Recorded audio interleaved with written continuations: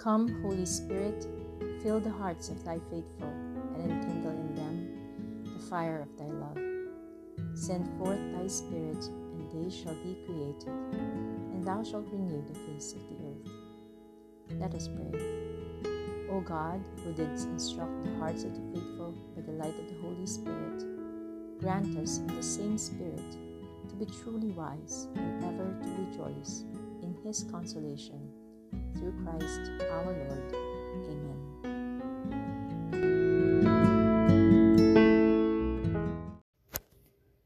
The Gospel according to St. Matthew.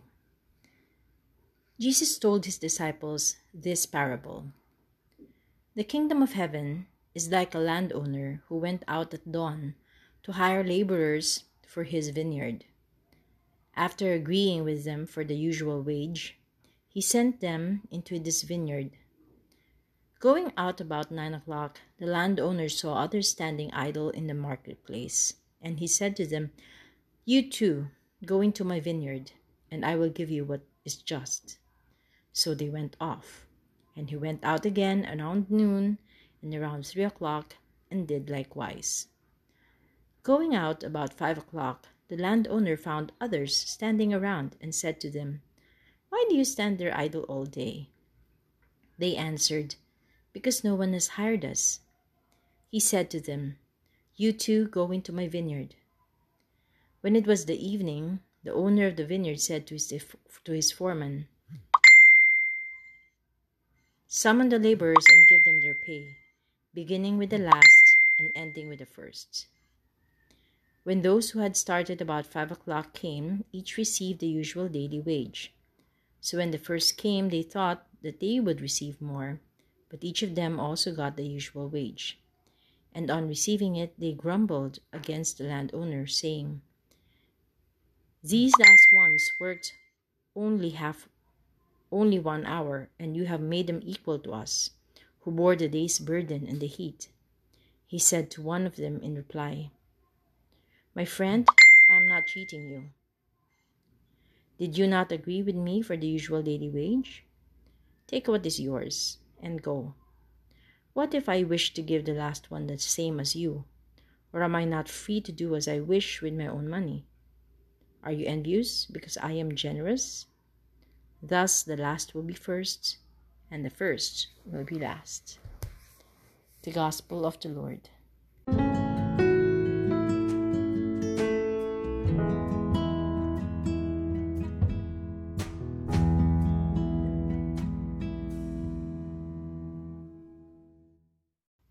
The plans of the Lord, the honor of working in his vineyard. There are times in the life of all of us when God grants special graces to help us find him. The imminent return of the chosen people from exile was one such moment of divine intervention. Many of the Jews seemed content with the idea of simply seeing the holy city of Jerusalem once again. That is where they placed their hope and joy.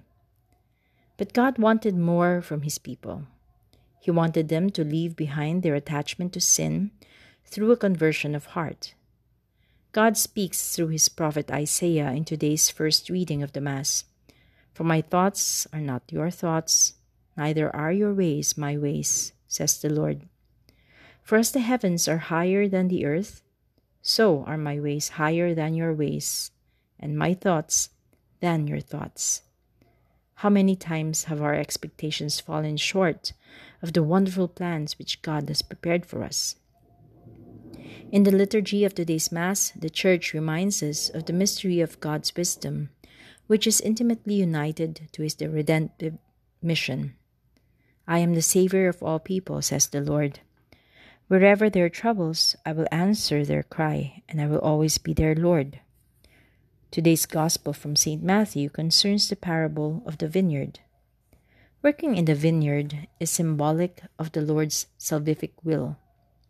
For the kingdom of heaven is like a householder who went out early in the morning to hire laborers for his vineyard. He promised to pay the workers 1 denarius a day. He sent them off into the vineyard. As the day wore on, the householder went out to hire more workers. He even hired people at the 11th hour.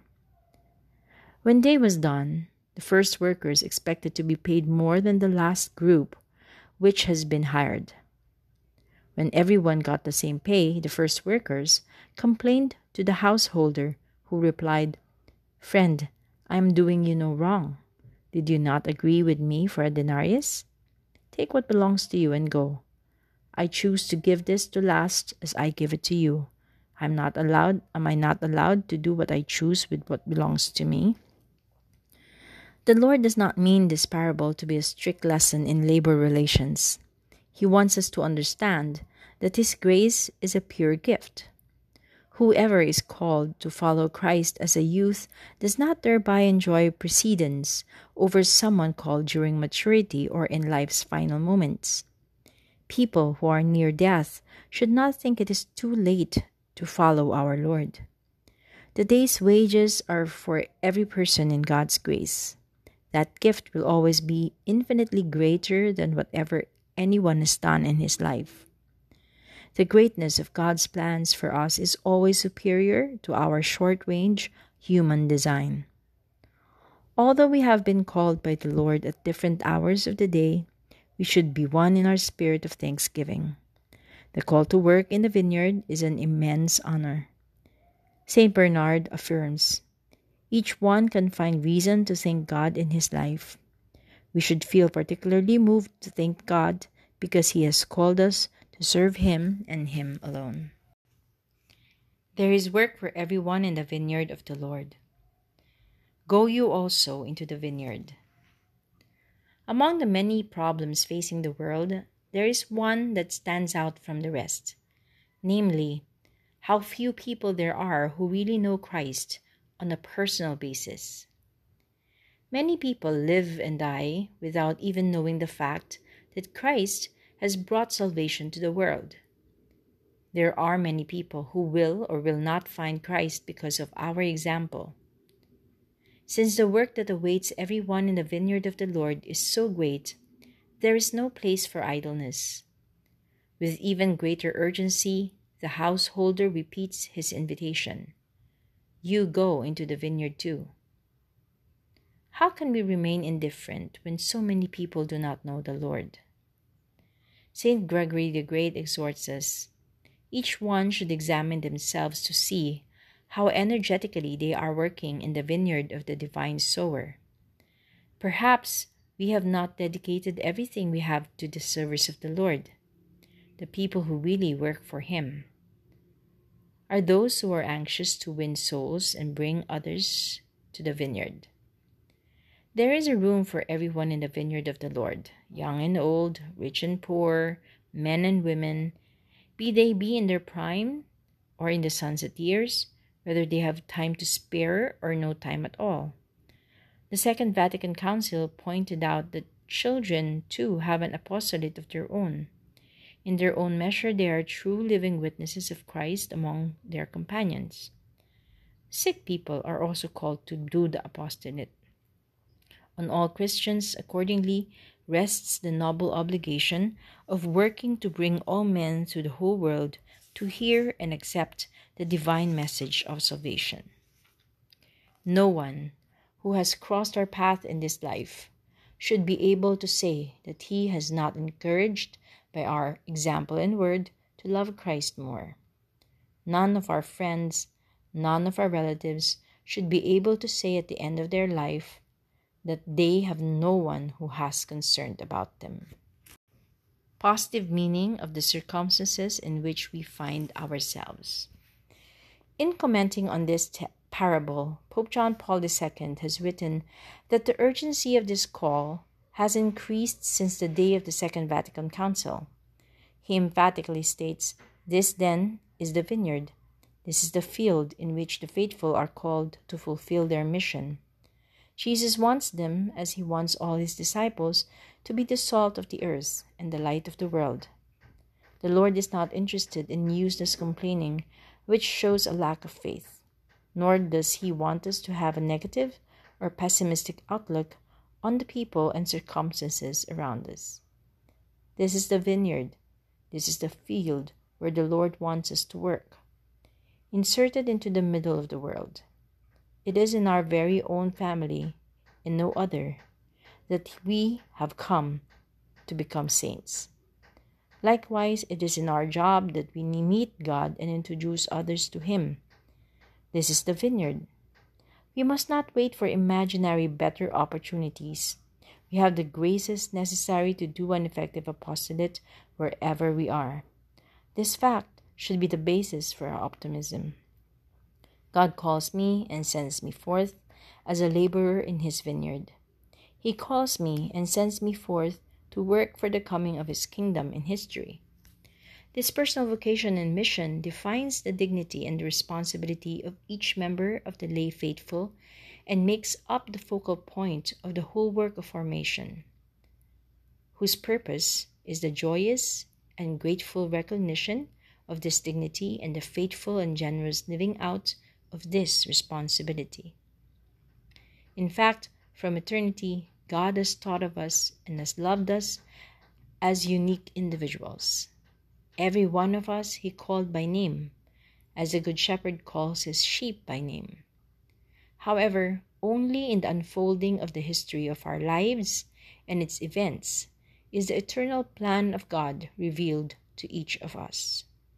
Therefore, it is a gradual process, in a certain sense, one that happens day by day. God gives us special graces so that our circumstances can be an occasion for loving Him more and doing a genuine apostolate.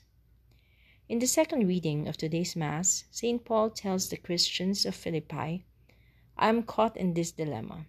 I want to be gone and be with Christ, which would be very much the better. But for me to stay alive in this body is a more urgent need for your sake. How great was Paul's longing for Christ! Paul writes from prison. He suffers because of people who, out of jealousy, want to undermine his apostolic work. Nevertheless, all this does not take away his peace. He continues to work in the vineyard of the Lord with the means at his disposal. He ought to throw off pessimism and sadness whenever we are disappointed in the apostolate. Don't let discouragement enter into your apostolate. You haven't failed, just as Christ didn't fail on the cross. Take courage. Keep going against the tide, protected by Mary's immaculate and motherly heart. Sancta Maria, refugium nostrum et virtus. You are my refuge and my strength.